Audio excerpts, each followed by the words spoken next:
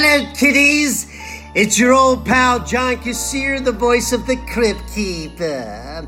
And I hope you get to check out my good fiends at A Decade of Horror on the PSVG Podcast Network. I hope you love them like I do. They're a scream.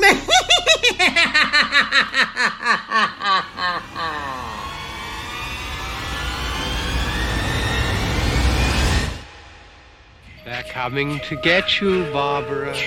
What's up, ghouls and ghosts? Thanks for tuning in to this episode of PSVG's A Decade of Horror, the scary movie podcast where we relive the year behind us, one scary movie at a time. The PSVG Scream team is back. Myself, Mr. Donnie, got Josh Bones and Pukas Lucas. Hey. Hey, guys. And we're here to record the year that was 2018. Now, I say this is okay. So a few things. I got a correction for myself as the editor. Josh, in the movie Oculus, you said that you loved the actress who is in the Marvel stuff. What's her name? Karen Gillan. Yes. I saw a picture of her in that movie and just thought it was Aya Cash. And that's who I thought was in the thing. And it didn't dawn on me until I went to watch it. I was like, this isn't right. Yeah, that was just me. I was just wrong. They do look similar, though, I contend. They have a similar look, especially like with red hair kind of from the side. Perhaps. So I'm excited because tonight I've got a bottle of rum. I'm excited because I shared with you guys the last time we recorded that my wife is hounding me because I have high blood pressure. The whole family has high blood pressure. Both my parents died of heart attacks, but it was drugs induced because they were my parents. But she's very, very concerned. So I've been taking the blood pressure medicine. I have not drank in weeks. And it's not getting any better. Like even with the medicine, it's still not like super great. So I was like, well, I'm having a drink then. Nothing can save me. Screw this. You know, the funniest part about that is legit. I went to the doctor like 2 years ago. This is when they first really started getting concerned about my blood pressure, right? And it doesn't help that I like just cram energy drinks, which I've also stopped. But I went to the doctor and Melissa was like, yeah, we're real concerned. And he needs to do his diet and he needs to stop drinking and everything. And this is like, I think the worst thing for my wife or maybe any concerned wife to hear. The doctor looked at her and she said, yeah, all that would be great. And he's like, if you lost some weight and started exercising, it'd be great. She's like, but to be honest with you, it's genetic. Really doesn't matter. You could do all of that and still die. Thanks, Doc. Wow. And I was like, yes. Well, not going to do any of that stuff. If that was my wife, we would have gotten to the car and she would have said, you're getting a new doctor. Yeah. I don't like what this doctor says. We'll find someone else that says what I want to hear. So I'm excited about that. And I'm excited to record with you guys. I'm always excited to record with you guys. It's another staple of the show. I tell you guys almost every show. I'm like, I'm so excited. I really, really love 2018. And I told you guys this last time, but our listeners didn't hear it because it was the post show. This is the show I've done the least amount of prep work for. To be honest with you, both of them. And I feel a little bit bad because I've been very exhaustive in my search. And part of it was the fact that I was out with the flu for so long. But to be quite honest with you, just like I told you guys last time, I have 3 movies in this year that I absolutely adore. Yeah. And there are other years where I have movies that I adore, which you guys have heard, but I didn't put them in my top 3 because I have that inner struggle with, even though I like a movie, I still recognize that other movies are better movies. Yeah. So like, I feel disingenuous to myself to come in here and be like, you really need to see The Curse of Chucky. It's amazing, you know? But this year, all that goes out the window. I'm not going to lie to you. I love my 3 picks for this year. I love so much. I don't even care if the other movies are better. These are my 3 favorite movies, and these are the ones I'm going to stump for. So I'm real excited. How did you guys fare with your 2018 picks and research? Well, I think we said before we started, these were the 2 years where I think I did watch a decent amount of these movies, but I also feel like these are the 2 years where I feel like I missed the most because there were way more movies that I wanted to watch as well. In fact, I revisited, I thought I was done with 2018 and 19 until we recorded last, and you had mentioned like discovering something from 2018. So I went back, and then I found like 4 more movies I wanted to watch. So Rum is good, gentlemen. It's so good. cheers. I'm drinking a Juice Freak. A what? Juice Freak. I don't know what that Can't is. see it because of the glare. Yeah, what's Juicy a IPA, juice I'm freak? guessing? It's a IPA. Oh, it's a beer. Local brew. Yeah, it's a beer. You said juice, and I thought like orange juice and vodka. I thought that's what you had. And it's orange, right? The can is orange. See? It pours like orangey, hazy. Yeah. Oh, Yeah, okay. I got you're you. on track. Now, my derailment. Let's get back on the train tracks, Lucas. Okay. Yeah, I mean, looking at the list, I was going through and trying to figure out, all right, what have I already seen? That's usually where I start. And I was surprised at how much I had seen that I didn't even it never really occurred to me. I was like, oh, I guess that is horror. There was some stuff I just happened to watch that happened to fall into that category. Are you talking in about Bird Box? 2018. Spoilers. Some maybe on the list. There may be some others as well. But like you said, I also got waysided and started 2 other movies that, well, you saw my reaction to the first one I started. And maybe we'll talk about that after this. But yeah, I didn't get to as much as I wanted to. Life got in the way. But I do feel like this year and next year, I kind of already knew what my top 3 was anyway. So I was more hunting for things that would overthrow that. And the things that I did get to, it was kind of like, okay, no, there's no chance. So it was like, why even bother finishing it at this point? So it would be hard to dethrone what I have here already anyways. Fun Nice. fact. I don't even have a third choice for 2019 yet. I'm still like just kind of marinating on it, and we'll probably pick it on the fly because Nothing they're wrong with all that. just kind of the same. You got to listen to your heart, man. Josh, won't you hit us with some fun facts about 2018? All right. Well, here's what I'm going to say. 2018 and 2019, I did something a little different. Uh-oh. I left out any bad we go. news. Wow. Whoa. So we You have can't do that. I'm taking notes. You're from throwing a you guys. curveball, right? Like these people have been listening to this whole show, Josh. Yeah. Well, listen, there was a lot of bad stuff that happens. And I know I say that every year. It stays true. If you want to find bad stuff, it's there to It's be a found. terrible decade. Yeah, and the death list for 2018 was so long, I had to scroll through it. Oh, So we're not doing that. So here we go. 2018. We're starting with, I would say, arguably good news. You could probably say some of it could be off good. The first monkey is cloned in China. That's scary news. how's he doing?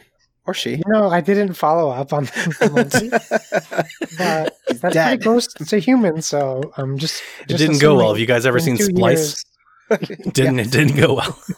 I'm just assuming they're onto humans by now. SpaceX conducted its maiden flight, and I mean they've come a long way since 2018. Have they? I think so. Is that the There's- Amazon thing? No, it's No, Elon that's Musk. Elon Musk. There's Okay. a Corvette in space. They just Yeah, launched- I know that that's like a Astronaut thing, man. but I don't follow it like I think people yeah, it's do. huge. So, It's huge news. SpaceX is like since NASA, no one's done anything like okay. what SpaceX has done. Prince Harry and Meghan marry. How's that France. They're in the United States. Divorced. going? Yeah, didn't they leave? They left the country, yeah, but they're still happy. They leave, but then they leave the monarch. Yeah, they did leave. I didn't even know you could do that. I thought that was like the Yeah. whole point of a monarch. Now, this might surprise you, It's just- but the monarchy didn't love that Meghan Markle is half black. yeah, that Um, doesn't surprise me at all. France wins the World Cup, which is pretty big news for France. Saudi Arabia finally allows women to drive. Wow. I was gonna say a joke, but I was going I'm to not- leave this I'm out. not- I was waiting for yeah, I'm it. gonna leave it alone. I'm gonna leave it alone.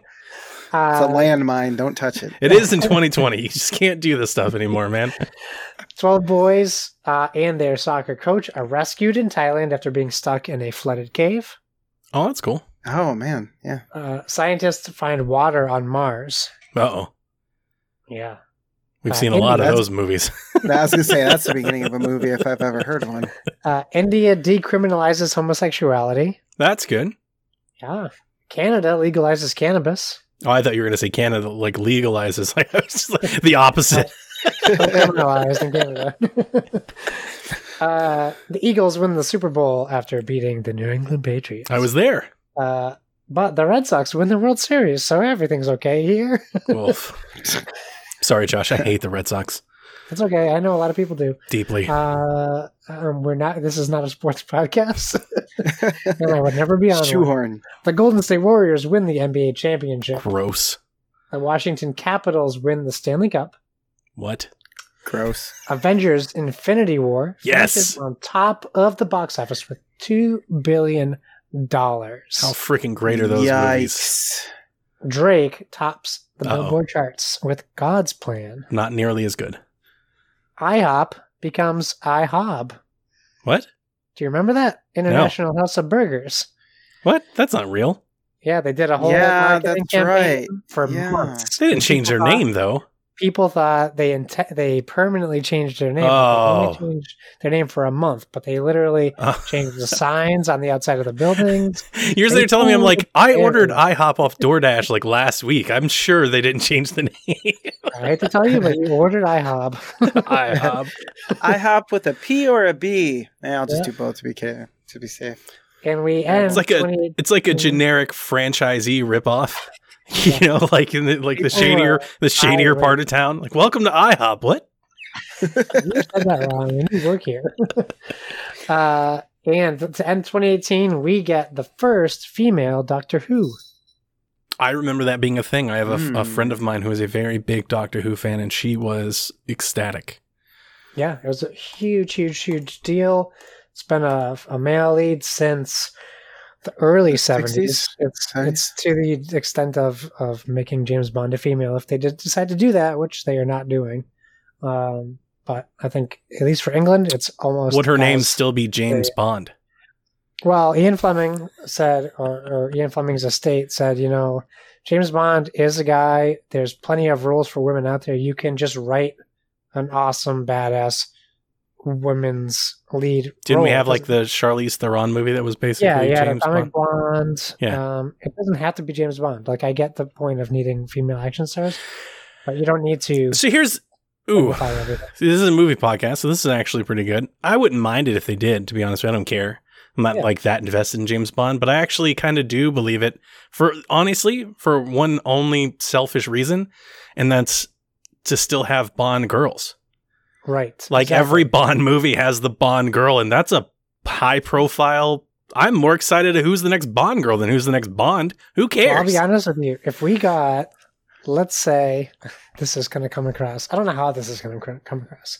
Let's say next year Emily Blunt is female James Bond and she is into girls. That is the ideal James Josh Bond movie. is all about trying to like put that into everything that happens. Yeah, I'm going to make it happen. If I will it into existence, it will happen. But yeah, I've dreamt it, and James I want Bond it to can be be a real thing. lesbian. Who and doesn't also love- James Bond could be gay? like who doesn't love the Bond girls? Like my wife loves the Bond girls, right? So it's a classy role. You get like the dress, you get the big hair, and she's always like a double agent and stuff. You know, like that's Who was Denise Richards? Christmas Jones or Christmas? Her name was Christmas. Christmas something. I gotta look it up. I like it. I like it. Yeah.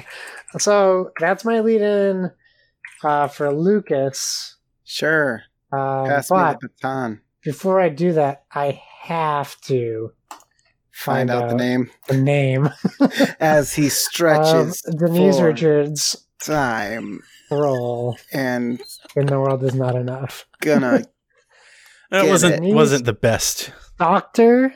Christmas Jones. That's awesome. I nailed it. Christmas Jones. That's It's a Christmas like a Jones. Counting Crows song. Sweet Christmas Jones and me. All right, now Merry Christmas, everybody. Okay, can I talk now? Uh-huh. Okay. Wait, hold on.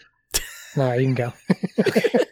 Let me look up a name real quick. 2018 top 3 grossing horror movies of 2018. Number 3, A Little Shark in a Big Pond. The Meg. Oh my. That's hard? $143 million. Creature horror, I guess you'd call that. Actually, it wasn't a bad movie. Yeah, it wasn't terrible. Yeah. 46 in the old Metacritic Shark was kind of Oh, it's low. cartoonish. Not my favorite shark movie, but No, not awful. my favorite is Shark Tale. I don't like that. I don't like that the shark films have become like Jurassic Super Park scary. movies, where it's just like the specially engineered giant mega shark. It's like, come on, we can't just have sharks. Like sharks aren't scary enough. Yes, I And it's agree. never sharks. It's always shark. It's like you guys realize that sharks like swim in bunches and like it's. Well, there it's was more- that Sharknado. That was a lot of yeah, sharks, right? Yeah. Oh. That You movie guys have was seen like those horrific. those overhead pictures of like beaches with like swarms of sharks. Yeah, around That's- people and they don't see them. That's so much scarier than giant, ancient shark from the depths or whatever. That's true. Do that movie. Hey, while we're getting off topic, Jurassic Park, Jurassic World, horror movie? You could argue that it's a slasher.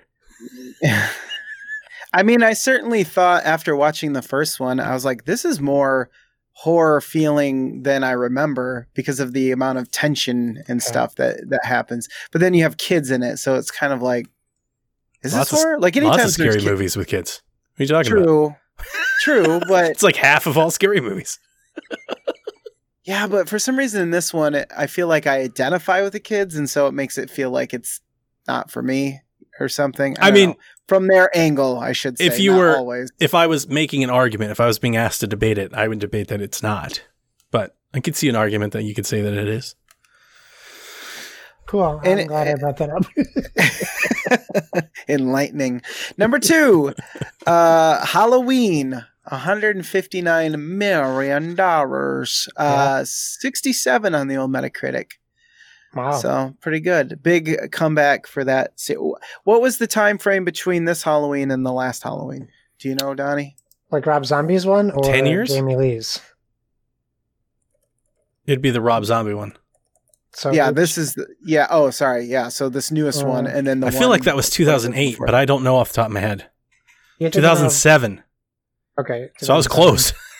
So 10, 11 years, 10 year, 11 2009 years. for Wow. his sequel. which nobody talks about. Wow. I Which will not If you be want to named. watch torture porn, that's a good one to talk about.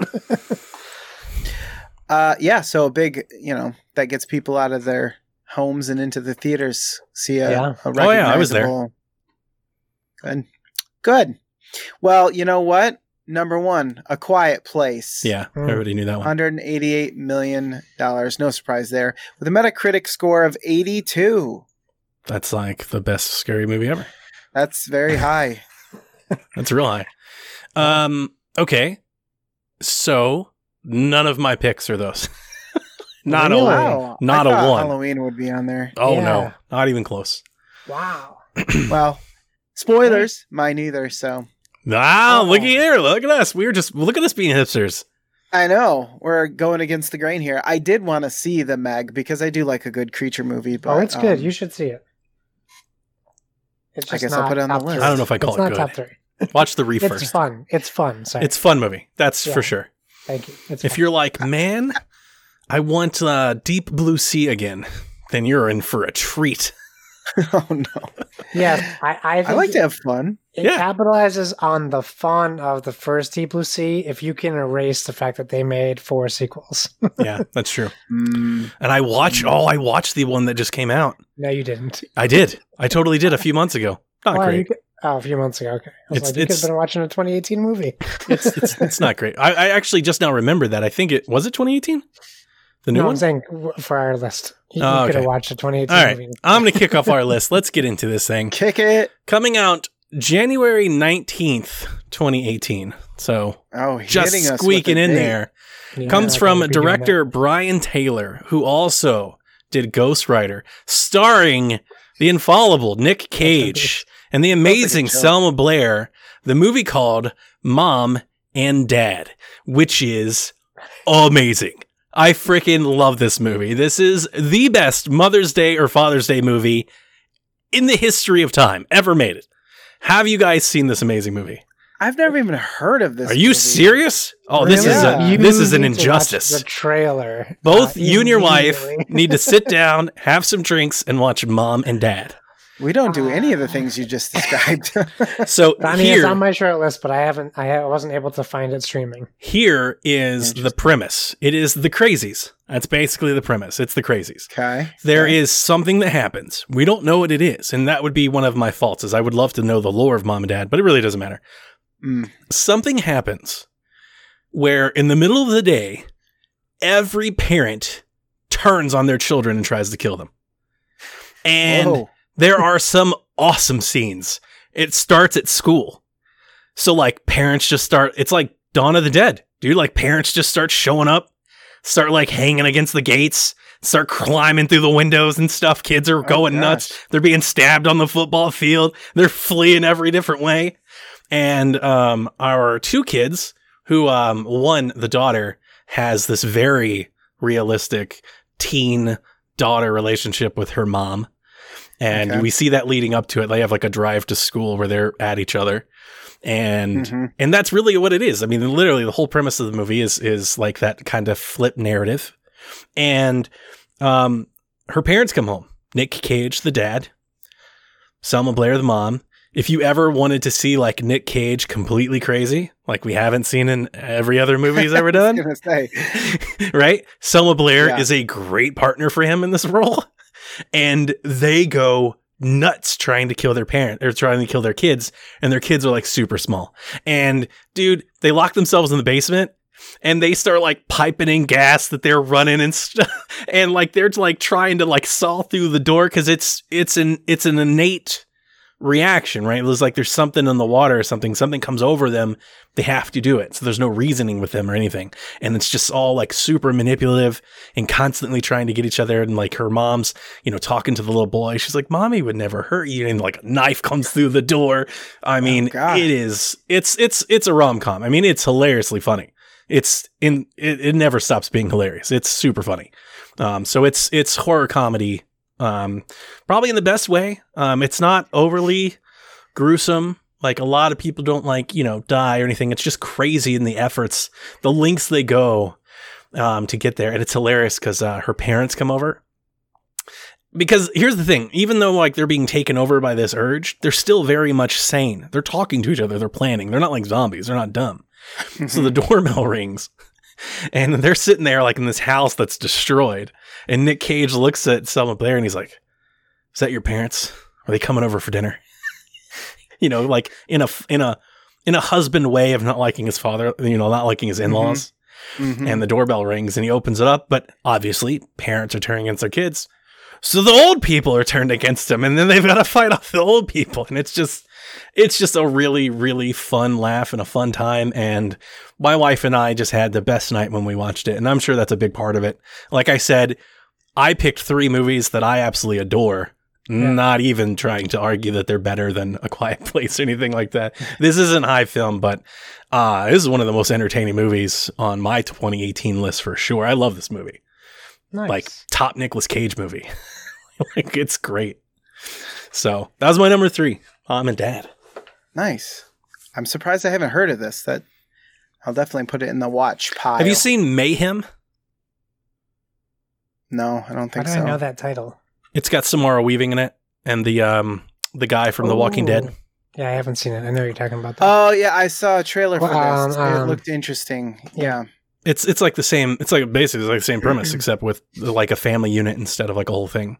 And there are other things that are happening, right? So you see like other kids and their parents. Like there are side stories that happen. It's an entertaining watch if you're into like if you like a zombie film and you like stuff like that. Like there's a bunch of fun here. Stephen Yeun is his name. I just remembered. Yeah, I like that one too. It's a good one too. Lucas, you want to go or you want me to go? I can go. I don't mind. Switch it up a little bit. Cool. So my number 3 is a movie that I believe you, Donnie, told me to watch. I can't verify that. Maybe you'll remember. But somebody told me anyways, and that is the Netflix movie, The Ritual. Never seen it. No, of course. I know exactly what you're talking about. I don't know. I was kind of surprised by the fact that I liked this so much, and I think you were kind of like, this seems like it'd be up your alley or something. Yeah. I don't remember. So I gave it a watch after you told me sort of what it is. It comes from David Bruckner, which directed Southbound, or at least had a was that an anthology? You said Southbound? Okay, so he probably had a piece in that as well as VHS. Did you watch it yet? No, I haven't. I haven't gone back and watched anything yet. Okay. But I still plan on doing that. So. I'm so excited. I'm gonna be so let down. You're like, Donnie, I didn't like it. It takes a lot for me not to like something, but I mean, it's happened before. What with Annabelle? I think that that's a bad one. I was gonna say the one that you did say was bad, but I started there, and that was a bad choice. Anyway, Josh, so when you do the Conjuring universe, skip that. Yeah. Don't do that one. I'm going to do them all. Don't say it like that. So a group of friends, they go hiking in Sweden. One of them gets injured, and they're basically forced to cut through the woods as opposed to take the safer route. And on their way, they have a little bit of a relationship, and you can kind of start to see how all of these people play along with each other, how they've been friends, who's who in the dynamic of this group. On their way, there's like a storm hits or something, and they're stuck in this deep, dark woods. And all of a sudden, the storm hits. They're forced to stay in what appears to be an abandoned cabin. And pretty much everything goes off the rails at that point. I don't want to get too specific with it, but I don't know. There's a lot of things that happen in the movie that are creepy once they get to that point. So you're learning about all these characters and everything. You get that setup that I feel like is needed to care about these characters and what happens to them. Then they get there, and there are some memorable moments that happen. One specifically where his memories or dreams start to like leak into his real life, or at least that's what it seems like. And I don't want to get too specific, but I'm sure Donnie knows what I'm talking about.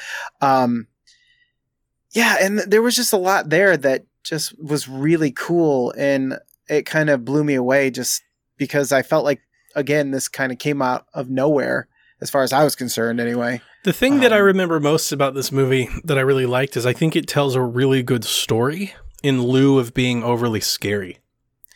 You know, like I don't think I was ever like, and I haven't seen this movie since I watched it, but my memory serves, and I feel like it's pretty good. I remember a lot of things. I remember being very pretty, like the wilderness and stuff. It's a very beautiful place to shoot a movie. But it's very like kind of slow. It's not a lot of jump scares or anything like that. It's kind of deliberate horror, and I think that adds to the story that they're telling, because they're both telling the story of like this lore-ish fantasy fairy tale type of thing that's happening, in addition to the story of these three dudes' relationship and everything that's going on. And it all kind of starts to weave together. It's very good storytelling for a movie. In a lot of ways you don't get with horror movies a lot. You know, it's kind of a very captivating watch for that reason. I'm glad you said kind of that dark fairy tale. Yeah. It's more, I wrote down, it's more creepy than it is like scary. But I find that tends to go farther with me because I feel like that slower burn doesn't burn me out as fast as like jump scares where I'm just like, okay, when's the next jump scare? And also the monster design was really cool. It looked like something that wasn't made up from somebody in the United States. You know what I mean? Like it doesn't look like something that we would do. It looks like something from Swedish fairy tales or something like that, where it's a little bit more out there in terms of what we would probably see in a movie from America. So all of that kind of combined for me going, wow, this is a lot better than it has any right to be. And it is a Netflix movie, right? It was produced by Netflix. I think so. So at that time, that was kind of the mark of like, it might be good. You know what I mean? Like Netflix wasn't coming out with anything too strong, I feel like, especially when it comes to horror movies or anything especially like when it comes to movies even. Like Netflix originals, I would say, are very almost relegated to the series. And that seems to be their bread and butter, where they put a lot of their effort. And especially at the time, I can't remember any of their like, you know, published originals in the horror realm that I cared about. You know, I feel like nobody really cared about much of those things until like Roma came out and almost won an award or did, or I don't remember. And now we've got like The Babysitter, which was a super fun time, but you know, still. I mean, tropey. Bird Box was a Netflix film. I mean, Sure. it might not make our true. top 3, but I think it definitely fits into that like area of like quality, I guess, horror suspense Yeah, type of film. yeah, for sure. So yeah, The Ritual, which you can see on Netflix, obviously, because it's a Netflix movie, probably forever and ever, because that's what they do is keep. I those added on it there. to my list, even though in the trailer they show a tent being pulled into the sky, just like Blair Witch. You promised me it's not like It's not. It's 1,000 times better than that Okay, Blair Witch trash. it The will stay setups on for the these, list. the setups for those types of events make much more sense than just random occurrences. I don't know if you'll ever find me hate a movie more than that Blair Witch remake. Like, I I'm want to gonna go tell out you of about my next way. year. Like, I want to like make signs and stuff to tell people about how bad I thought that movie was. When I We was should telling really- you guys that I was laughing in the theater and making fun of people, that's legit. yeah. That was not an exaggeration. I was like, this is trash. We need to watch it as a group and just riff on it. Wait till next year. Incessantly. It's like, I this got is the movie awful. For you. I got the movie for you. Oh boy. But yeah, back to you, Josh. Hey, so I have like a 8-way tie for number 3. It's kind That's of me crazy. in 2019. I don't know what I'm Oh, going to pick. Boy. But here's what I'll say. After talking to Donnie and Lucas, and Donnie being passionate about his movies being movies he really enjoyed, maybe necessarily, like maybe over critical acclaim, I did change what I'm going to pick for my number 3 because there were so many movies that I could have easily picked for number 3, and I don't think my number 2 or 1 is going to surprise anyone. So I wanted to add, and I'm looking forward to talking about the other movies when we're done. But have you guys seen or heard of the movie What Keeps You Alive? Yes. I've seen it, I'm I glad- think. Okay, so let me tell you about What Keeps You Alive. It is also Is this the Well- Jungle movie? Why do I think I So know this? This I want to make a movie- joke, and I know why you like this. And it was something that came up earlier. so Lucas I've says seen the cover now. No, I've seen this movie. This is a good It is movie. about a lesbian couple. Thank Yep. you, Lucas. In fact, I think this is probably the first horror movie where I've seen a lesbian couple featured. Yes. Period. Yes. Even gay couple. Period. It starts off very sweet and interesting, where this newly married couple go up to this cabin that one of the wife of the I don't want to call the co-star is finding out, like, hey, you have this like wood cabin, and it's portrayed like you can kind of relate to her. Like, she hears you have a cabin in the woods and she assumes what we would assume, and then she sees this like basically mansion in the woods Mhm. on a lake, and it's a very interesting setup where it's a beautiful house, and you don't really get any like hint of anything being wrong until a car pulls up in the middle of the night into the driveway, and the new wife is kind of worried, and the current one's like, don't worry, and it turns out to be a neighbor from across the lake. They noticed lights coming on. They hadn't been on in this place for a while. And the new wife is listening. I wish I remembered their names, and I should probably. It doesn't really matter for this context.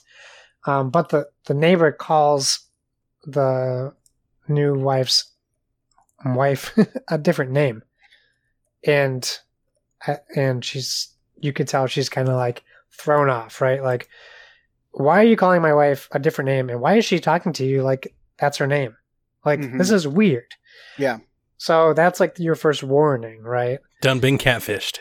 Yeah. And it's very similar to how Allison Williams plays her character in Get Out, where you find out quickly that this person is living a double life. And it's actually, there's a lot of similarities to Allison Williams' character in Get Out, because I it's love those not- turns. Yeah, Um, the turn, and Because there's it's some not big turns. usually in movies, they don't lull you into believing a character because they don't have a lot of screen time, right? Yeah. So you rarely get like that turn. Most of the time, you realize that this character might be shady. Like, it's usually early. They give you like a hint or something. And like these movies, and especially like this movie, it kind of goes out of its way to be like, no, these are two people. And then a little bit into it later than you expect. It's like, it's not the person you think it is. Yeah, and Like- it's not even that far in. Like, Yeah. for me at least, I believed this girl's story, right? Like, I changed my name, I moved away from here, I didn't want to be associated. Cool, I get that. Like, that makes sense. And then they're going on these hikes in the woods, and they have this like very genuine, nice relationship. Like, you really believe this is like a very happy new marriage. And then all of a sudden, I know that Justin hates that we spoil things, but this new girl, the new wife, you could see them. She's standing on top of a cliff, and she's looking at this beautiful lake, and you can see her wife behind her. And then all of a sudden, her wife just runs right toward her and just throws her off the cliff. And then she just turns away casually, like, and then like takes a breath and then looks over to make sure that the girl's dead. Mm-hmm. And you can see like she hit her head on a rock and like she looks dead. And then then you're thrown into survival horror, right? It's Yep. not just because the girl wakes up, she isn't dead, but she is horrifically injured. Spoilers, but I mean it for a good reason. Do either of you Yeah. have Revenge on your list? It's on my list, but I haven't seen it. Is it on your Same. top 3 though? Oh, no. No. So Revenge is very similar, but like the different setup is that like, the dudes are like bad, like from the get-go. Like, even though they're nice and stuff, like you're left with that fleeting, or at least when I watched this movie, that's the thing I remember is like that turn. You're like, oh no. Yeah. It got me, at least it got me, which I think they did a good job. And I think maybe it was the fact that the relationship was different and they're two females. Like anytime you see like a girl in a situation with a bunch of dudes, you almost like we've seen that movie a bunch. So it's also even cringy. Yeah, and you just Yeah. kind of pick up on it. You're like, oh, this isn't going to go well, Yeah. Yeah. But with this movie, I was like, oh man, it's hard for these two. They're living post-apocalypse is bad, and he just throws her down the cliff. You're like, oh, this is real bad. And I love the idea of the Purge never goes there, but I love the idea of like post-apocalyptic, like fall of. I'm It's sorry. not post-apocalyptic. I know, but I'm sorry. I'm trying to make like an analogy to the movie. I love the idea of like showing people in like desperate situations, like in kind of like the turning of like this civil discourse that we all kind of abide by generally. Yeah. We don't get that a whole lot. We usually get it like on very extremes, but this is like before the turn in this movie, it's like subtle. And it's different, I guess. And I like that a lot about this movie. It's a good you pick, learn a lot Josh. I about- forgot about this movie. You learn a lot about the protagonist's wife, and the movie starts off with Silverchair playing, which is like a instant 90s throwback for me, or 2000s. Like, and yeah, it really becomes this like survival of the fittest type situation. And there's another couple that is involved to a degree. And there are twists and turns, so I don't want to spoil what happens, but Just ruin it for Justin. Just turn I will the knife. say stay till the end of the credits is what I'll say. And really it's just for an audio bite, but it's enough to make it worth worth it. Or just fast forward to the end of the credits, but there's a nice little audio bite at the end of the credits. I don't think I caught that. Yeah, I don't That think I is, did either. Which is interesting, and kind of like, yeah. I don't want to spoil it, especially if you guys, even if you just go on Netflix, pull up the movie, skip all the way to the end, and listen to the audio clip. Yeah, I really enjoyed it a lot, and it tied with a bunch of other movies for I number told two. you my least prepared. I didn't even have it on my list because like I kind of just like pulled up some blogs and got like some heavy hitters because I just knew my 3. I was like, these are going to be my 3. So I didn't. That's a good when pick. you I forgot mentioned- about it, man. I didn't even know about it when you mentioned going like some movies. This is the first movie I discovered when I went back to check my 2018 list. This was the Nice. first one I discovered, so I'm actually glad I went back Nice. and checked because it wouldn't have. I might been on the rewatch that list. one. I forgot about that one. I think I watched it without my wife, and I think she would enjoy it. Yeah, it was very I good. I really recall. like it a lot. My number 2 comes from Johannes Roberts, who also does 47 Meters Down, which I liked. and the upcoming Resident Evil Untitled movie, which I'm interested in. It stars Christina Hendricks and a lot of other people, and it has a whopping mega 48 on Metacritic, and it is The Strangers, Prey at Night, and I love The Strangers. The original Strangers might be a big reason why I'm putting this on my list. I think the original Strangers is way better than this one. But the premise of The Strangers and the characters of The Strangers, Dollface and stuff, they are amazing designs, I think. That I wish, this is actually one series that I wish had 5 sequels. I don't know why they didn't do more than they've done, to be honest with you, because I think it kind of writes itself. How many have you guys seen this one? No, also on my list, but I didn't get to catch it. Yeah, I don't think I've seen Prey at Night. I think I've only seen The Strangers. Oh, wow. Okay. How'd you guys... Okay, so since, we're doing this decade, we didn't get a chance. What do you guys think of The Strangers? Also didn't make my list. The original Strangers. I haven't seen it. Oh, wow. Wow, really? I know. It's one of those ones I really know I need to see. I feel like Lucas is about to ruin it. Before Lucas crushes it, Josh, The Strangers, the original Strangers, one of my favorite scary movies of all time. I do know that about you. Oh, it's so good. Now, please go. I was just going to say, as someone who hasn't seen too many home invasion type movies, I didn't mind it. It wouldn't have made my list or anything like that, but I thought it was a pretty good movie. It was enjoyable for me. I thought The Strangers, and maybe this is, maybe if we ever do another decade, if we continue the show, maybe it's something we can get into, because I thought The Strangers kind of kicked off a lot of the home invasion stuff. Is that not the case? I feel like it, because while it's been, I haven't seen it in a long time. It's been a long time. Yeah, it's an old movie. Yeah, exactly. I was going to say, I feel like it's earlier than it probably really is. It's probably older than I'm thinking. So it's hard for me to really compare that to anything else that's come out. But I do remember thinking I don't remember seeing too many movies like that at the time where, that's a real fear. Apologies for that, folks. I lost internet there for a minute. Lucas, I lost you on, you said the biggest fear of that Stranger's premise.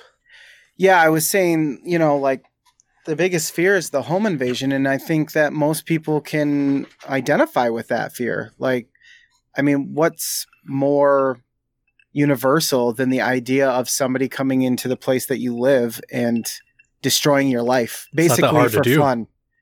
No, sometimes it just feels like the reverse winning the lottery, you're the unlucky ones who got picked, and it's the type of thing that people are like, oh, that happens to other people.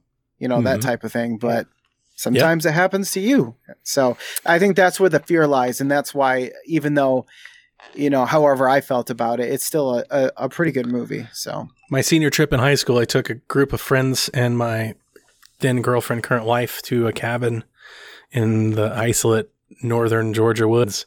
And I brought Cabin Fever and The Strangers. And no one slept. The Strangers, Prey at Night came, 10, 15 years after the original. It's been a long time. So I was geeked and excited to go. I saw this in theaters day one, without question. I love this movie. And I think one of the big things I love about it most are the characters. You've got Dollface, Pinup Girl, and the Man in the Mask. I love these characters. I think it's just the mask or the look. I don't know why. We dressed up like that for Halloween, me and my family. We had a blast. I remember that, yeah. They're very simple costumes, but they look amazing. And the creepy stuff that they do, like when Dollface, in the first movie, she does it. In the second movie, she does it. She comes up to the house and knocks on the door. And you open the door to this person in a mask. It's not Halloween. And she just does the side head tilt thing.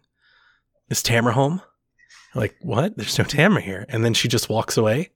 It's creepy. If somebody did that to you, you'd be like, what the hell? Lock the doors and, look out the window. Yeah. And the second movie, I did mention, I don't think the second movie is as good as the first. The first is very grounded. It's actually based on a true story, which makes it, that much more terrifying. But the second one is more classic slasher. And that's a big reason why I loved it, and does a lot of really, really cool stuff. So the premise is a family is going to stay at their parents or something. Apparently they own it's like a seasonal camp, but it's like a trailer park. It's like a park of trailers that like a camp uses for people, but it's an off season. So there's nobody there. And like she knows, I think her parents were the owners or she knows the owners, but like anyway, she gets there and there's like a key and there's a note. She didn't realize the people that, you know, that she thought was going to be there, they've already been killed. Right. It's one of those types of things. So they're in a trailer, like just getting everything. It's Christina Hendricks, by the way, who I adore. Like Christina Hendricks is in the movie, Josh. Gotta watch it. I love Christina Hendricks. Who doesn't, right? You gotta watch it off that alone. Her death is extremely excruciating. She basically, sorry, Justin. She basically sacrifices herself to save her daughter, which is something that I think every parent can be in, right? And but you know, she gets a knife. It's the thing that I love about The Strangers and about the slasher genre, but specifically like The Strangers' take on the slasher drama or the slasher horror genre. The kills are typically realistic kills. It's not Jason ripping somebody's head off or Freddy in a dream or Chucky with a toy hammer. You know, like those are, I don't want to sound like a sadistic sociopath when I say that. Like to me, those kills are kind of funny and entertaining. And they're usually happening to like some, you know, dumb kids, you know, that are disrespectful and stuff. Like they kind of set you up for it to be kind of funny. These kills are like, wait, you hear crunching and it's like slow and it looks real and you can see somebody being stabbed. And it's like, that hits me in such a more visceral way than any of like the slasher icons ever do. And I think that makes it more scary. Also, this movie has some scenes, the pool scene, which you see in the trailer, is gorgeous. It is a beautiful shot. They have like these lights and like these neon things. This movie is littered with like 80s music. There are all these like 80s music tracks set to like every kill that kind of goes with the soundtrack. My wife hates it because she loves half these songs. She's like, they're ruining these songs for me forever. I'm never going to not think of these. Anyway, long story short, I love this movie. I think it's a great slasher. I think it was a great return to this. I do think the original was better just because it was more grounded. It's not as elaborate, especially the ending. This movie gets a little crazy. Like as horror movies do, like there's a car on fire and stuff, like stuff starts going a little crazy, but I'm not going to lie to you. I thought it was beautifully shot. It does. The only thing that I would warn people about going into this is a traditional slasher film. The girl's running, she trips, she's hobbling, she falls down, you know, like they're doing all the dumb stuff that you're like, don't do that. Don't go in there. So that's there. But if you like that stuff, like I do, then you'll love it. Hopefully, like I did. I love this movie. And I got the Scream Factory print and the 4K and all of it. Yeah. So I'm all about it. So Strangers Pray at Night was my number 2. Nice. Speaking of a night that just goes crazy or, you know, gets crazier and crazier as it goes along, my number 2 comes from a director named Panos Cosmatos. And if you don't want to see a movie by a guy named that, then I don't know what to tell you. The movie's called Mandy. The director, of course, if you remember, way back in episode 1 or 2, I talked about a movie called Beyond the Black Rainbow. It didn't make my list, but I mentioned it. He did that one and then came back and did Mandy.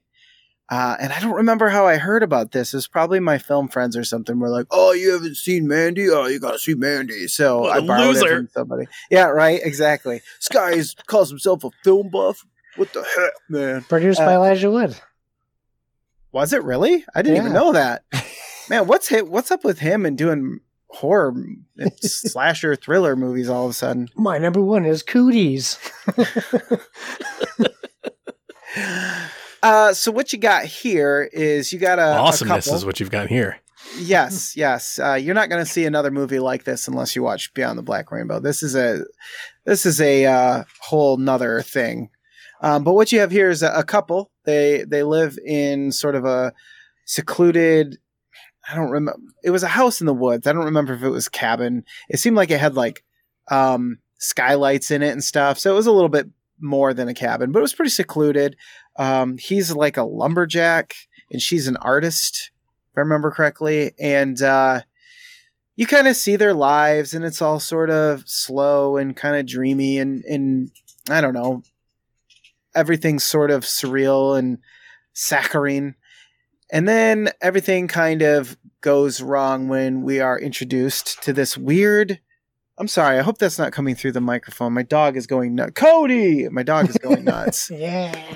I'm here there for it is. that. Yes. It only took 8 episodes or whatever, but so you have this group of people. And they're really odd, and one of them sticks out, and he's clearly the leader, and you find out he's this weird cult leader guy, and he picks her out. He sees her as they're driving through.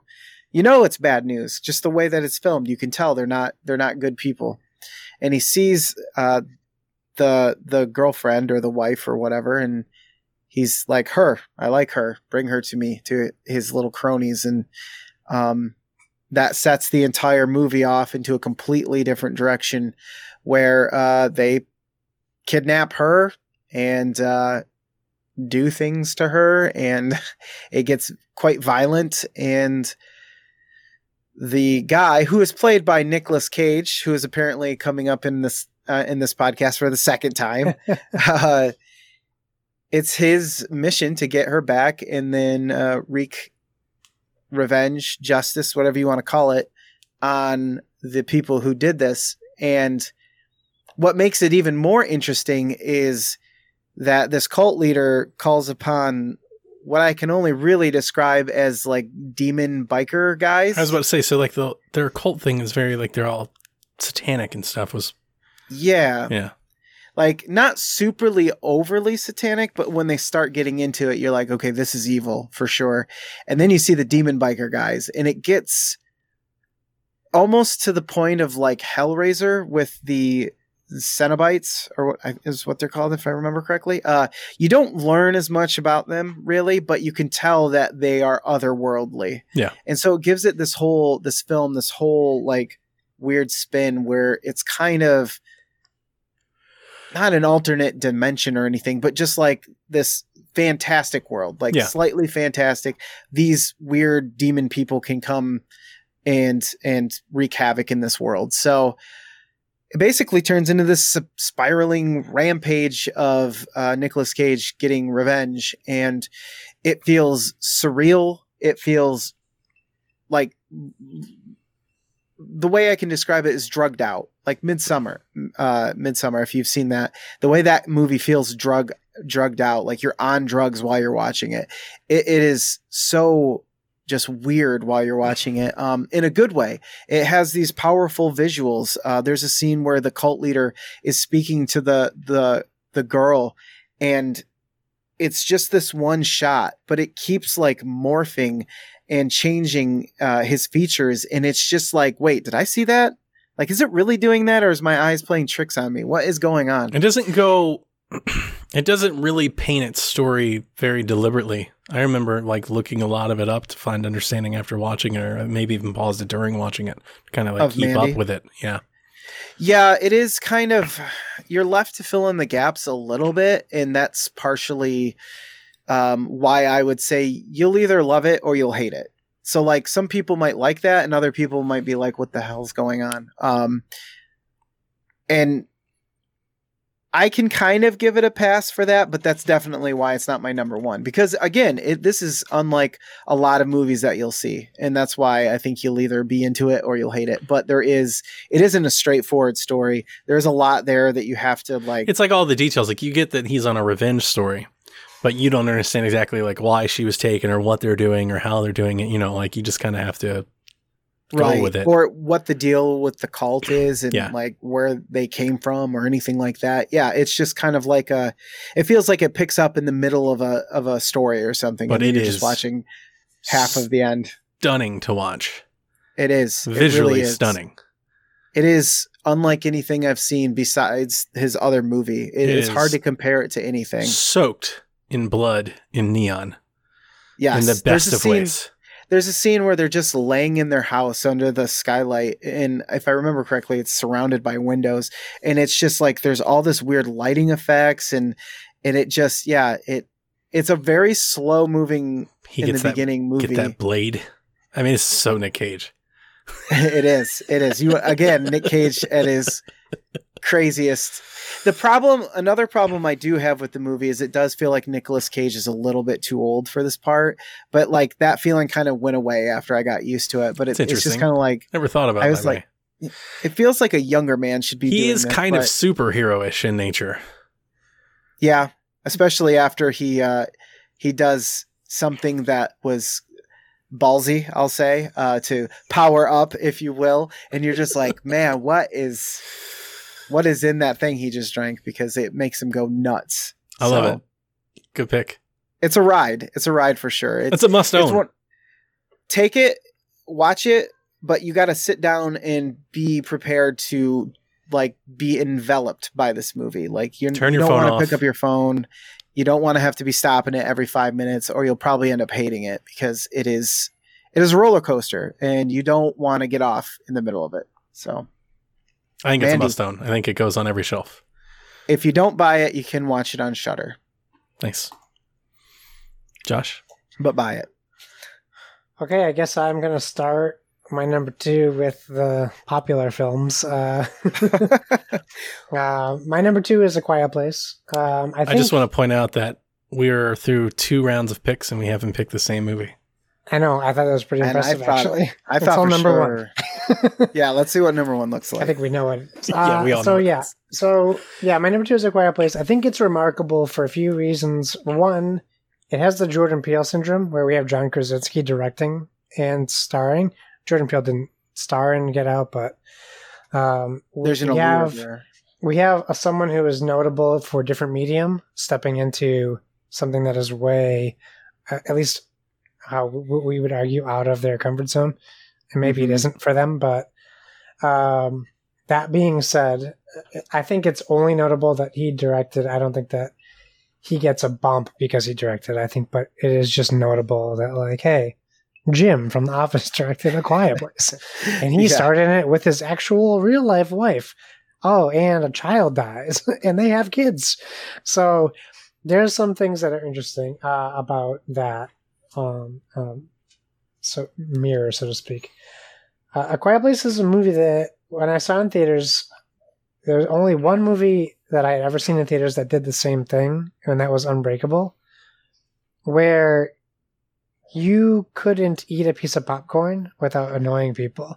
Oh, yeah. I forgot about that. This was an experience. Like, you can watch this at home and enjoy it, but you cannot get that same experience that you got in the theater when seeing this film. And I think that's like classic horror. You know, like that experience of everyone getting scared at the same time. People, it definitely feels like horror in the movie lends to that communal reception a lot better than like any other movie. Maybe outside of like big blockbusters.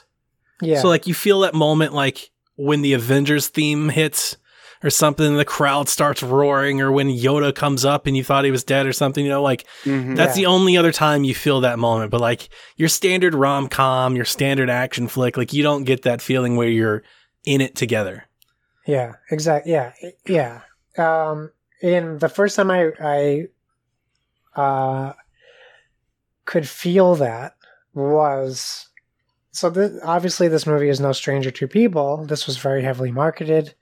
Oh, yeah. I think that they did the trailers very well because, sorry, Justin, but what you don't realize is in all these trailers, they show what happens in every movie is like some type of crisis or scary moment is happening. And then in the trailer, they just kind of end it and they continue with the trailer. And even in the trailer, the first, like at the beginning of the trailer, you see the little boy make a noise with his little, I think it was an ambulance or something. Yeah. Mm-hmm.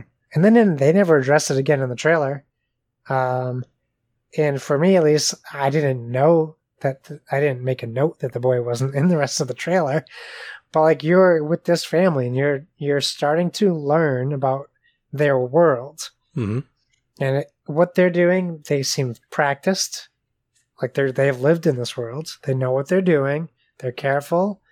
They're quiet because they have to be, because this is how these creatures are able to identify where people are by noise. And they're very quick and able to identify like echolocation or however they use it. And they're in this drugstore, and this little boy wants his toy, and they keep telling him no, but he takes it anyways. And the movie starts with their youngest boy dying. And you could feel that. Like, that was something you could tell I could tell I wasn't the only one who didn't know this was going to happen. And, like, you live in that moment, and that's, like, this movie, like, borders on the thriller horror side. There's definitely horrific aspects to the movie. But the way that it plays with sound and sound design, I think lend some of the storytelling mistakes or flaws is probably a better word. The Emily Blunt, the way she plays her character and how she goes through this movie is genius. Like, I really think it just shows how incredible of an actress she is and what she has to do as I think she was pregnant in real life also, but as a pregnant character in the film, and becomes this... It's a truly terrifying situation right? in that world to be pregnant. Yeah. And we see it first, like, we see why it's terrible. Yep. And I believe my most memorable moments from watching the movie were the tension involving the pregnancy and the infant. And the nail. Because every parent has consoled a screaming baby. Yeah. And imagining being in a world where you couldn't make a sound, like, it's impossible. And that's a scary thing. And I think those moments were the moments that had the most tension for sure. Yeah. I love this movie. I really do. I still think it holds up until it's copied 100 times over, and then you're going to be like, "Oh, which one was the original?" I've actually seen 3 or 4 movies that are very much like it. Have you? Well, I'm glad I haven't. There's one on Netflix that just came out. I think it's called like The Silence or something. It's kind of similar in premise. Yeah, I mean, it's not surprising. I guess I just was living in my own little quiet place, not realizing that those have come out.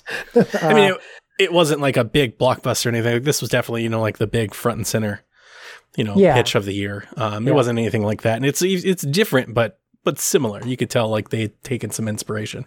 Sure. Yeah. So, I mean, I like this film a lot. I definitely understand, realize it's a bigger commercialized horror film, but I think it still holds its weight. It's an artsy take, and it was original, not like completely original. We've had silent film forever, but like it was original in this day and time to do something like that. And I think that was a divisive tactic. I think a lot of people you either got really into it and you dug the silence and the tension that it provided, or you maybe felt bored and wanted more, at least quiet dialogue. It plays more to my horror likings. Like, I think that there's obviously a theme with the type of horror movies I like. And I think it plays more to like the suspense thriller aspect of horror. I agree with you. I think it's very, definitely not Halloween-y. It's very good and a touching, familial tale. Aren't they doing a sequel? Yeah, it was supposed to come out this year. It got postponed, but a lot of the beginning focuses on like prequel-ish aspects. So you kind of get the story of how it happened, and then it picks up afterwards. So I'm excited to see that. The only knock about the premise is that you've got like all these. I haven't seen it since the first time, but remember you have like the daughter's deaf, right? Yeah.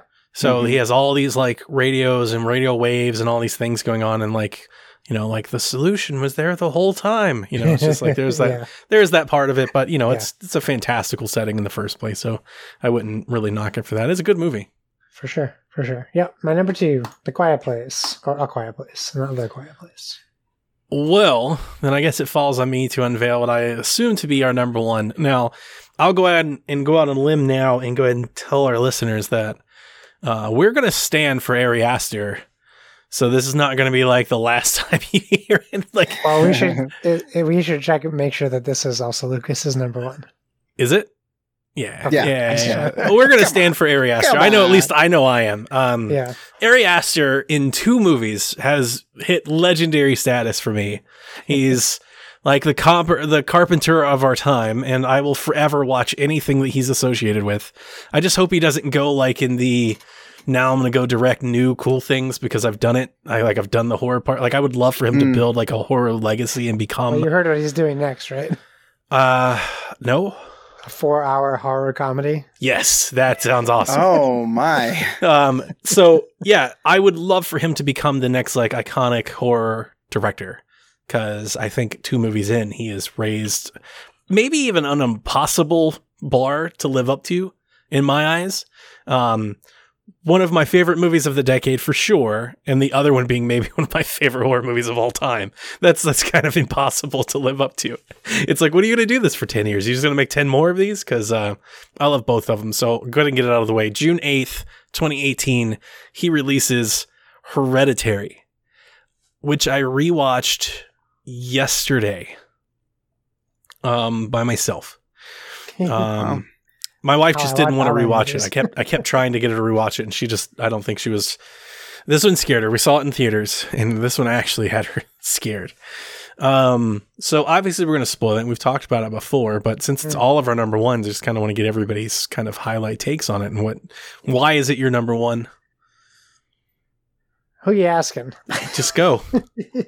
Well, like for me, what stood out is that feeling that you get after watching it. And I remember leaving the theater and just realizing like there's so much there that plays on what you're expecting from movies that you've seen that are in, I don't want to say the genre because it's, doesn't fall neatly into one category, but it plays on what you kind of know. But at the same time, you come back and you're just like, that ending, the things that I just saw, they're so... That movie was unlike anything that I had seen to that point. I know I said that of Mandy, but there is... Completely for different. 2 different reasons. Yeah, exactly. Completely. And it's kind of like M. Night Shyamalan when you see a movie like his and you're like, this is a different kind of movie. And this is what the movies that this person will make will be like. This is like, oh, this is what Ari Aster makes. And this is what his movies are like. And it has that feeling of his movies, not just a movie in the horror genre. So I don't know. Sometimes you get those like heebie-jeebies or the goosebumps or whatever after you watch it and you're just like, that was good. Like it takes a second for it to set in because you've been soaking up everything you've been watching and it's been kind of an experience, and afterward you're left to reflect on everything that you just saw. And like it's one of those that you're just like, yeah, it's good because this and it's good because of that. Like when you're talking to somebody else about it, you're just like remembering I got 1,000 different reasons why this movie's great. Yeah, exactly. I don't mean to be too like obtuse, but it's just like you could get into any one reason and stick on that point for so long that it's just like it's a sum of all of its parts, and you realize like I just watched something that is very legendary, like really masterclass, I guess. That's the best word I can say. One of my I'll save it for 2019, but I'll come back to that topic on Midsommar because it's a big reason why I love the movie so much. But Josh, I'm going to pave the way here a little bit because if I know you as much as I think I know you, I think we might enjoy something about both of these movies that he does for a similar reason. The way he directs his films and portrays grief seems to hit me in a way that I don't think any other movie maybe ever has. And if they have, very seldom is it like this. I feel in both of his movies, I feel like I feel the weight of what's happening, like on an emotional level, the way, and I think it's definitely casting. He's gotten a tremendous cast, like with his stuff that helped do it. But even outside of that, like the way he tells the story and the way it's layered, that's both of the movies. So you're going to hear this again, folks. Like, man, they are emotionally heavy. I'm like, oh my God. Like you're deep. Well, in familial, like you said, familial settings always seem to strike a little bit deeper with me than just like friends. And so here, especially the way that like the mom treats her son eventually and that type of thing is just like very like you said, emotionally heavy. He nails the human element to his films. Like he nails it. He knows exactly how to tell you how you should feel. How it's portrayed, like how he shows it. I think it's the showing part. How you see and hear it almost makes you feel it with them. I don't want to like get all hyperbolic with it, but it's almost like when I'm sitting there, almost like I don't know, like an active spectator. I'm like, it's beyond watching a movie. I don't know what that is, but like, it's not like when I watch movies and I'm like, this is happening to those people and I don't care. You know, like I'm in it. Like I'm invested in like, I feel so bad for you. You know, it's at that makes level. You experience it. Yeah. Yeah. Which is like Lucas said, that's masterclass filmmaking. Like he gets it and he knows how to convey a message to everyone. It's not just like a certain audience. At least from my experience talking with people who have seen this film and Midsommar, like except for Justin. Sorry, Justin. I know you hate Midsommar. Something is broken inside of you, but we're going to fix it. Watch it again. Just keep watching it. We're going to clockwork orange you. For me, like I came to this movie late. I didn't see it until last year. And I think I only saw it because you guys were talking about it. I know you wanted us like, so reasons why I love this film and why it's my number one. First of all, I mean, we talked about the acting, right? Like Toni Collette, incredible. She carries this whole movie, and Gabriel Byrne is no slouch. He is awesome as the father. And this relationship that they're going through, like you just watch. It hurts. People trying to live, right? They are hurting. And they still love each other. But it hurts. It deteriorates. Like you see the love go away. And you understand it. Yeah. Like you understand it. You're like, oh God, that sucks to be there. You feel like, you feel like it's happened to you. Yeah. You see both sides. Level. Like as a person who plays devil's advocate all the time, you see both sides. You see what she's going through and what he's going through, and they're just not experiencing the same thing. I love that this movie is 3 movies in one. Kind of. Each act is its own movie. It's like its own genre. Yeah. Yeah. Mm-hmm. The first movie, it is the first movie. The first act is about loss and coping, and the horror of steps. of losing a child. Yeah. And the second act is a ghost story, which is my favorite part. And the third act is a horror film. Like there's no getting around that. I would go. It's like cultish horror. Yeah. And then the second act is like a haunting. You know, it's more of that possession type. It's like a possession thing. And it's even like the second act is like not only just a ghost story, it's like a paranormal investigation story, because like you're discovering parts of her heritage and what has been going on, and we're not even talking about how she's a miniatures artist and how inherently creepy that is in general. And her look, Toni Collette's look, tailor-made for horror. That stressed out, like she looks like a stressed out cobbler from the 1920s. Like she's just got those eyes, and when she stresses her face, she's like a rigid jawline, and she has like that stern look that would scare a kid straight. Like if your mom snapped a look at you like that, you'd be like, I've crossed the line. Very expressive. Yeah. I think every moment in this movie it keeps you in this, I'm struggling for the word, but you always are worried about something happening and you can see it playing out, but you never truly know how it's going to play out. It's not predictable. You just know, like it's bad. This is bad. Like, why is he leaving her alone? Something bad is going to happen. Like, you always know that the predicaments, why is she going to this lady's house? Something bad. Like, you always know some, like, feeling of dread, I guess is what I want to say. You always have this feeling of dread, but you never know how it's going to play out. And that really, like, makes this movie so tension-filled continuously. Like, I think I say this is like a movie where I was legitimately on the edge of my seat the whole time watching. Oh yeah. Like not even just a figure of speech, on my couch, on the edge of my couch with my feet on the floor, leaning forward with my hands on my knees, like edge of my seat. The first oh shit moment I have ever had in a live audience at a theater was this movie. My wife once threw her popcorn at a jump scare for a trailer to the movie that we were going to watch. And I laughed at her forever. Like for years, I still tease her about that.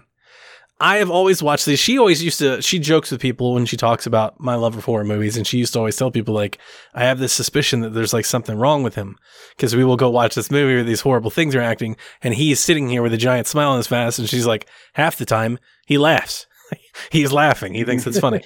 When the daughter hits her head in the car and her head comes off, I legitimately, as loud as I could, screamed, "Oh shit," in theaters. It caught me so completely off guard. I was never expecting that to happen at all. Yeah. I wasn't in any psyche or predicting or on the edge that someone's head was about to come off. Mm-hmm. I can't tell you. I mean, that's literally what happened. And they don't glorify it, right? It's played a very, I guess we can say Ari Astery. Like it's played very. It's shocking. Like you live in that brother's. How like, beautiful head for a minute. Is that the 20 seconds after is just him sitting there. Yeah. Or when he just goes to bed and you're like, what is happening? Oh yeah. It's like you've been hit in the gut with a baseball bat, you know, instead of like drawing it out, the actual, the part that happens when she hits her head, that happens very quickly. It's the stuff that happens afterward.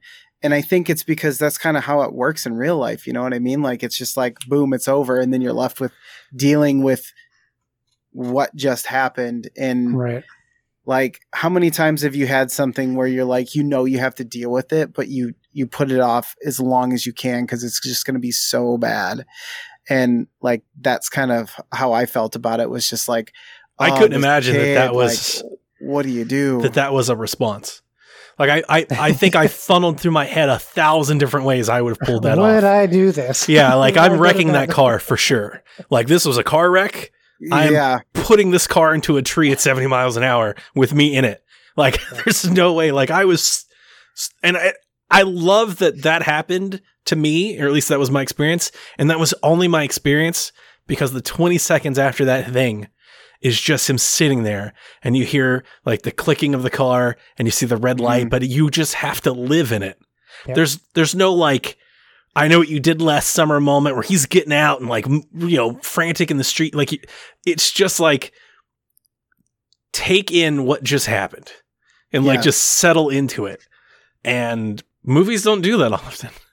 No, you don't have a choice. You have to experience it. Yeah. And then when he comes home, it's almost like more egregious that he comes home and just quietly gets in the bed. I'm sitting there like, what the fuck are you doing? Like you can't do that. Yeah. Hey, Mom, hey, Dad. It speaks volumes about the characters when things like that happen. And you're just like, they don't like, his actions tell you everything you need to know about this kid and like what he's sort of capable of, what he's feeling, without even having any dialogue, really. How incapable he is of coping. And then obviously, I mean, we talked about the grief, but Toni Collette, I mean, just, you feel that loss. I still hear that scream. Yeah, that's horrific. Like that's getting true. Goosebumps right now. Exact. That's horror. Those are the moments I live for. I live for movies that give me feelings. Like I'm so excited when things like this happen.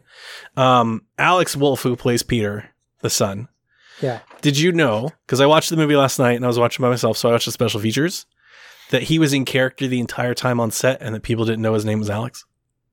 No, I had no clue. He is apparently a very devout method actor, and he introduced himself to the rest of the team as Alex the day they wrapped up filming. The only other person that knew it was Ari, and he called him Peter the entire time. They have all these like shots and everything where he's talking to him. He's like, so Peter, I need you to do this and do this. Like, I don't want to get like too crazy with it because I don't really understand. I don't know like the ins and outs of acting. I've heard people doing it, so I don't want to like oversell it. But like he had a couple of interviews that I was just like, he lived this character. Like he was all in it. And I think of those scenes where he's in school in that second act and he's being haunted and you see like the sweat on his brow and he looks truly terrorized. I imagine that just comes through so much because like he was that devoted to the role. Yeah. It can be a very challenging way to act. Very toilsome. I didn't watch Patriots Day, but I didn't know he played Dzhokhar Sardov from the Boston Marathon Bomber. Yeah. I didn't know that he played that character. I love the second part of this movie. I love the fact that we have, I don't even know what you call her, like the lady that introduces the paranormal stuff.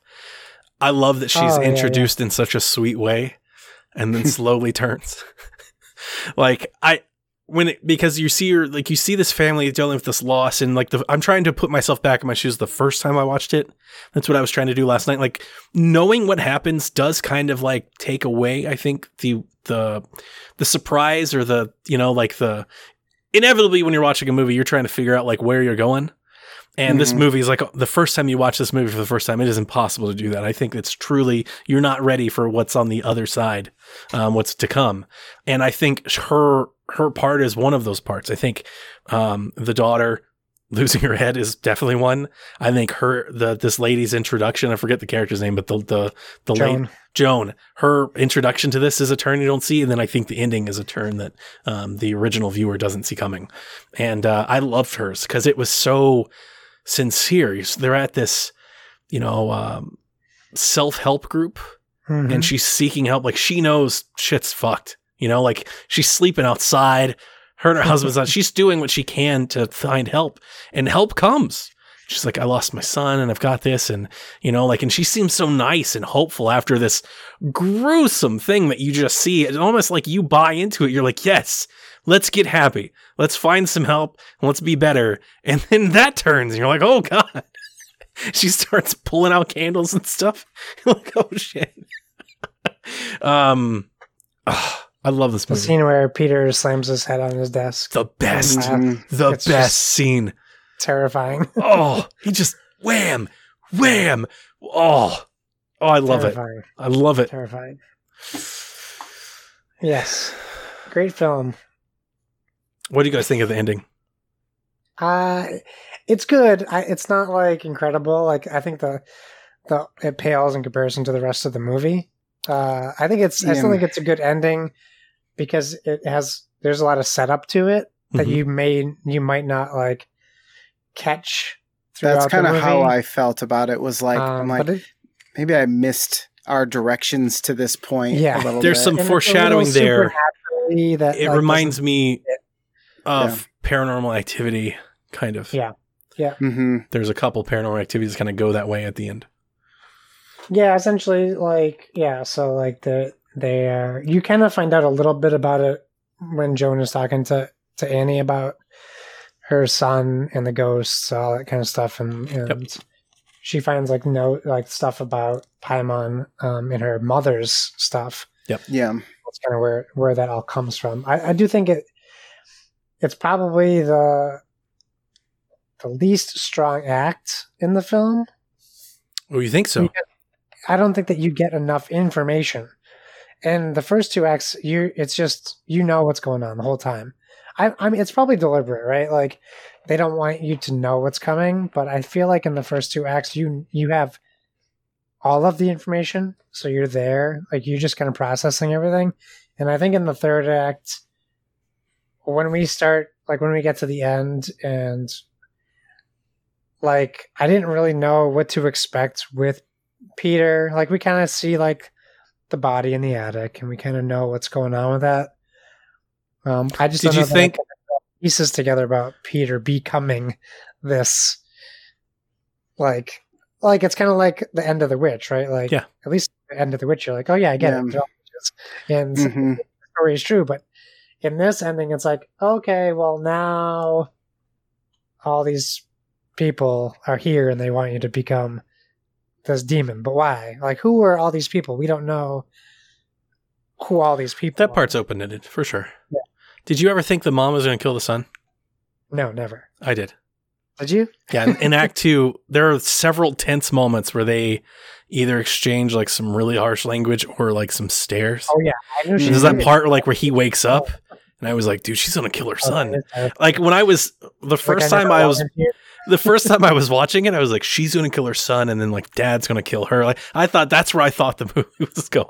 I was way off. Yeah, I could see that though.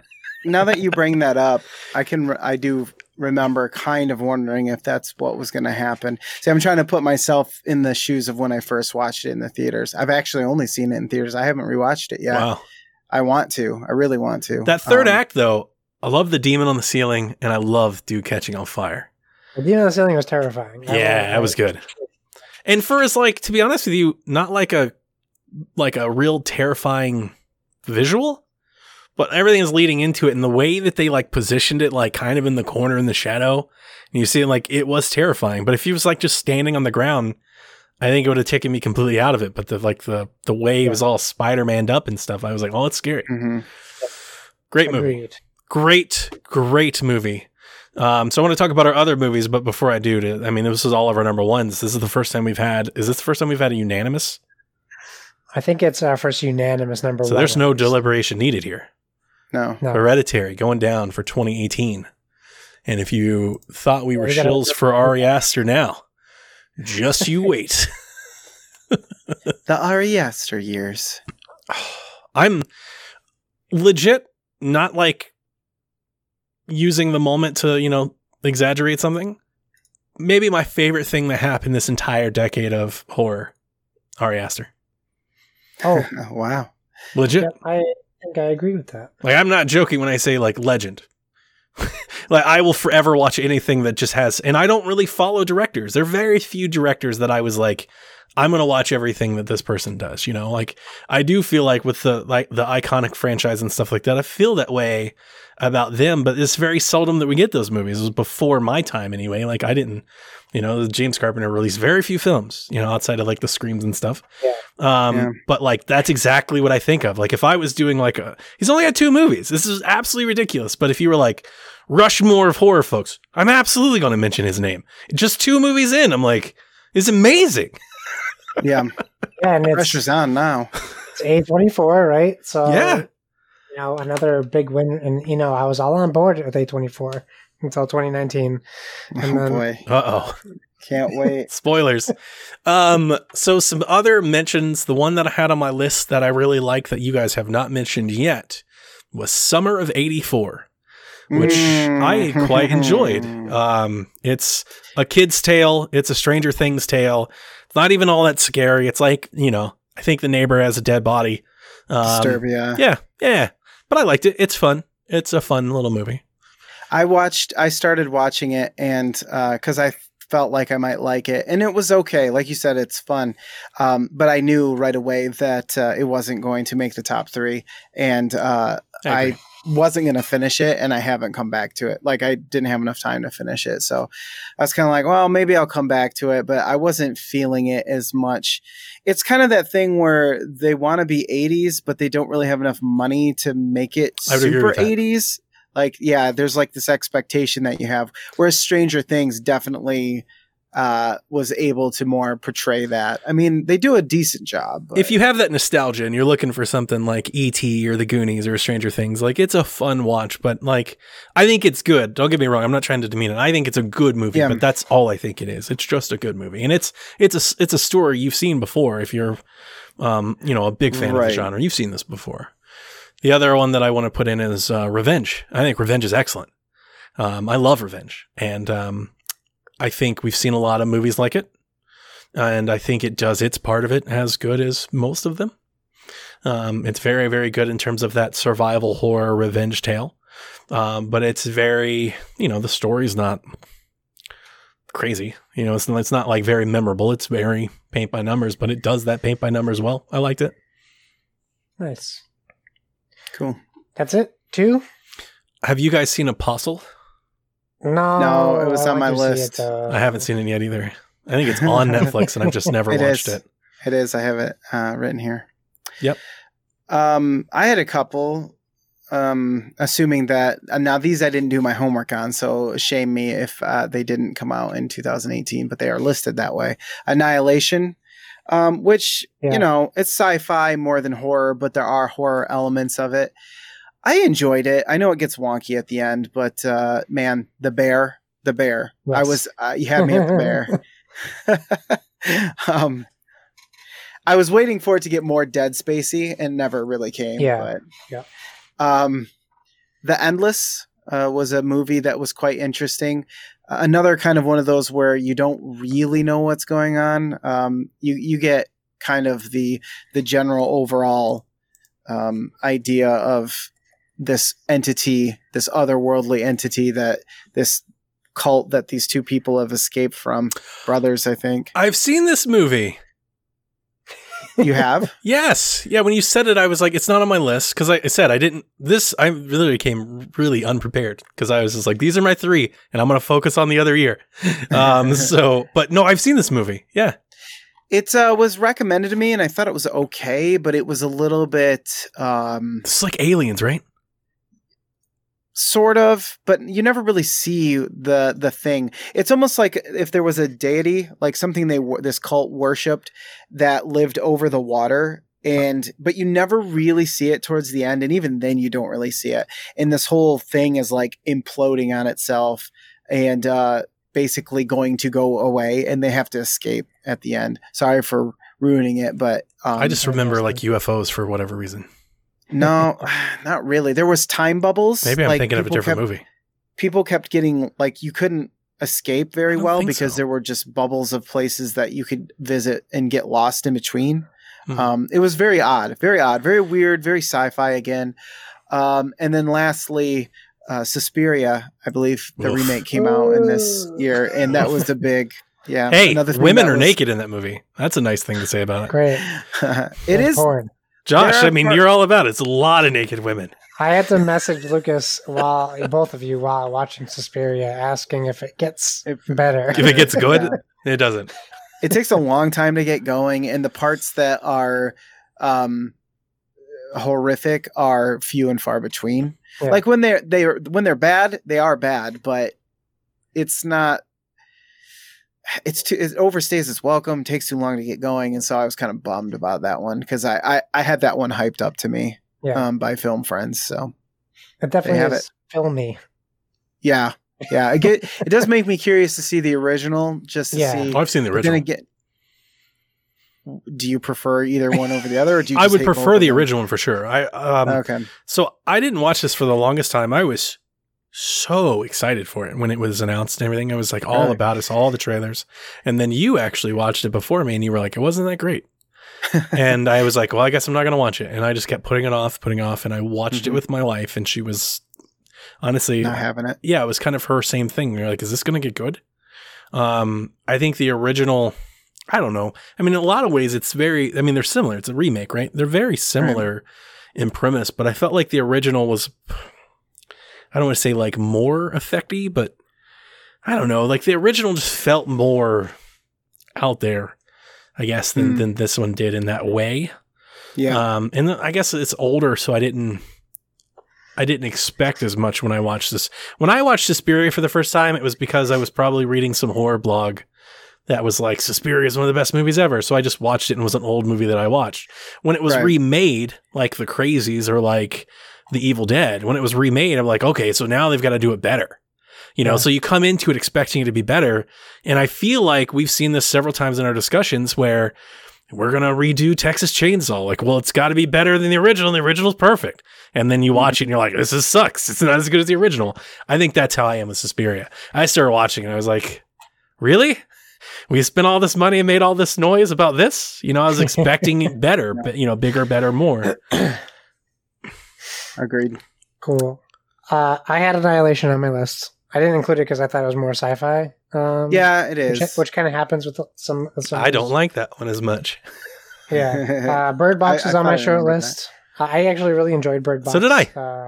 Yeah, it was all right. I got my mom to watch this with me, which was a cool little... It's kind of like Children of Men, kind of, right? Yes, it is like Children of Men, yes. I liked it. I really enjoyed Halloween, so it's on my short list. I really enjoyed The Return. I enjoyed it more than, Donnie and I watched the first Halloween for the first time with Donnie last This is year. asinine. This is sacrilegious. Don't say it. Don't you dare say it. That is ridiculous. Yeah, one of the most boring movies I've ever seen. Oh my Lord. What are you doing, Josh? No. I prefer Zombies Halloween to the Halloween. I did like Zombies Halloween better. Yeah, I agree. Overlord, a surprise hit for me. I didn't know what to expect. It's essentially Saving Private Ryan zombies or Call of Duty zombies. There's a good story in this movie, and it's very well acted. But you don't really get the horror part until 3/4 through the film, which I think does it like a disservice as far as being labeled a horror film, because it doesn't really get there. And once you get there, it's very short-lived.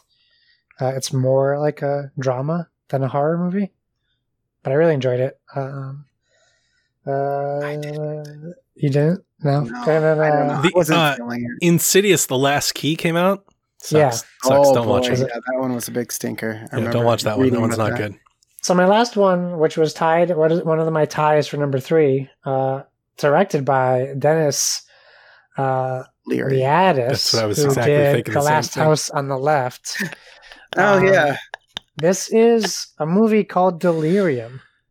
I haven't Have seen you it. guys seen Delirium? I don't think so. Let me look it No. up. It stars Topher Grace. Wow. Oh, man. And it is a story, and Patricia Clarkson, who is phenomenal in this. It is a story about a boy who is a man who is released from He's released from an insane asylum 20 years after some incident that you don't really know what happened. But you also find out It's a Blumhouse dad- production. it's Blumhouse.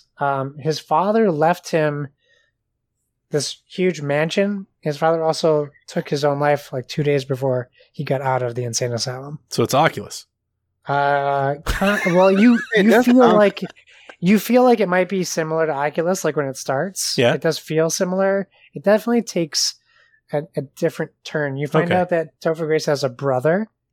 You also find out. Is that it also Patricia- Topher Grace? No, it's not. Oh, okay.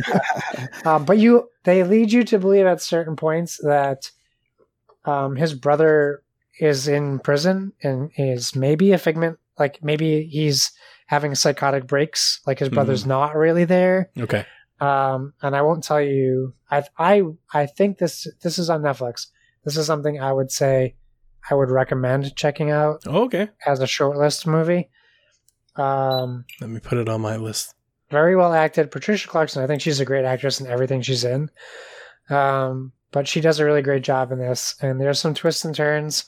And then I would say arguably a pretty big twist in there as well that really keeps it interesting. There's some comedic moments too. It's not strictly horror. But he is in this mansion all by himself, just getting out of an insane asylum. So there's definitely interesting things that you explore with him. And yeah, it was weird seeing him in this role. Eric Foreman is Yeah. getting out of an insane asylum. But very surprised by how much I liked it. Great. I think that's going to do it for us here in the show. So thanks, everybody. Hope you guys enjoyed it, and I hope you guys stick with us as we set our sights on 2019. If you leave now, why did you stay this long? You just got to stick to Yeah, the you end got to now. Now you're well. It's because you started doing the good news. Now they're like, oh, Ends to the end is what we say. that's it. That's it. Until then, this is the end, friends. Hi, I'm Chucky, and I'm your friend to the end. Heidi ho!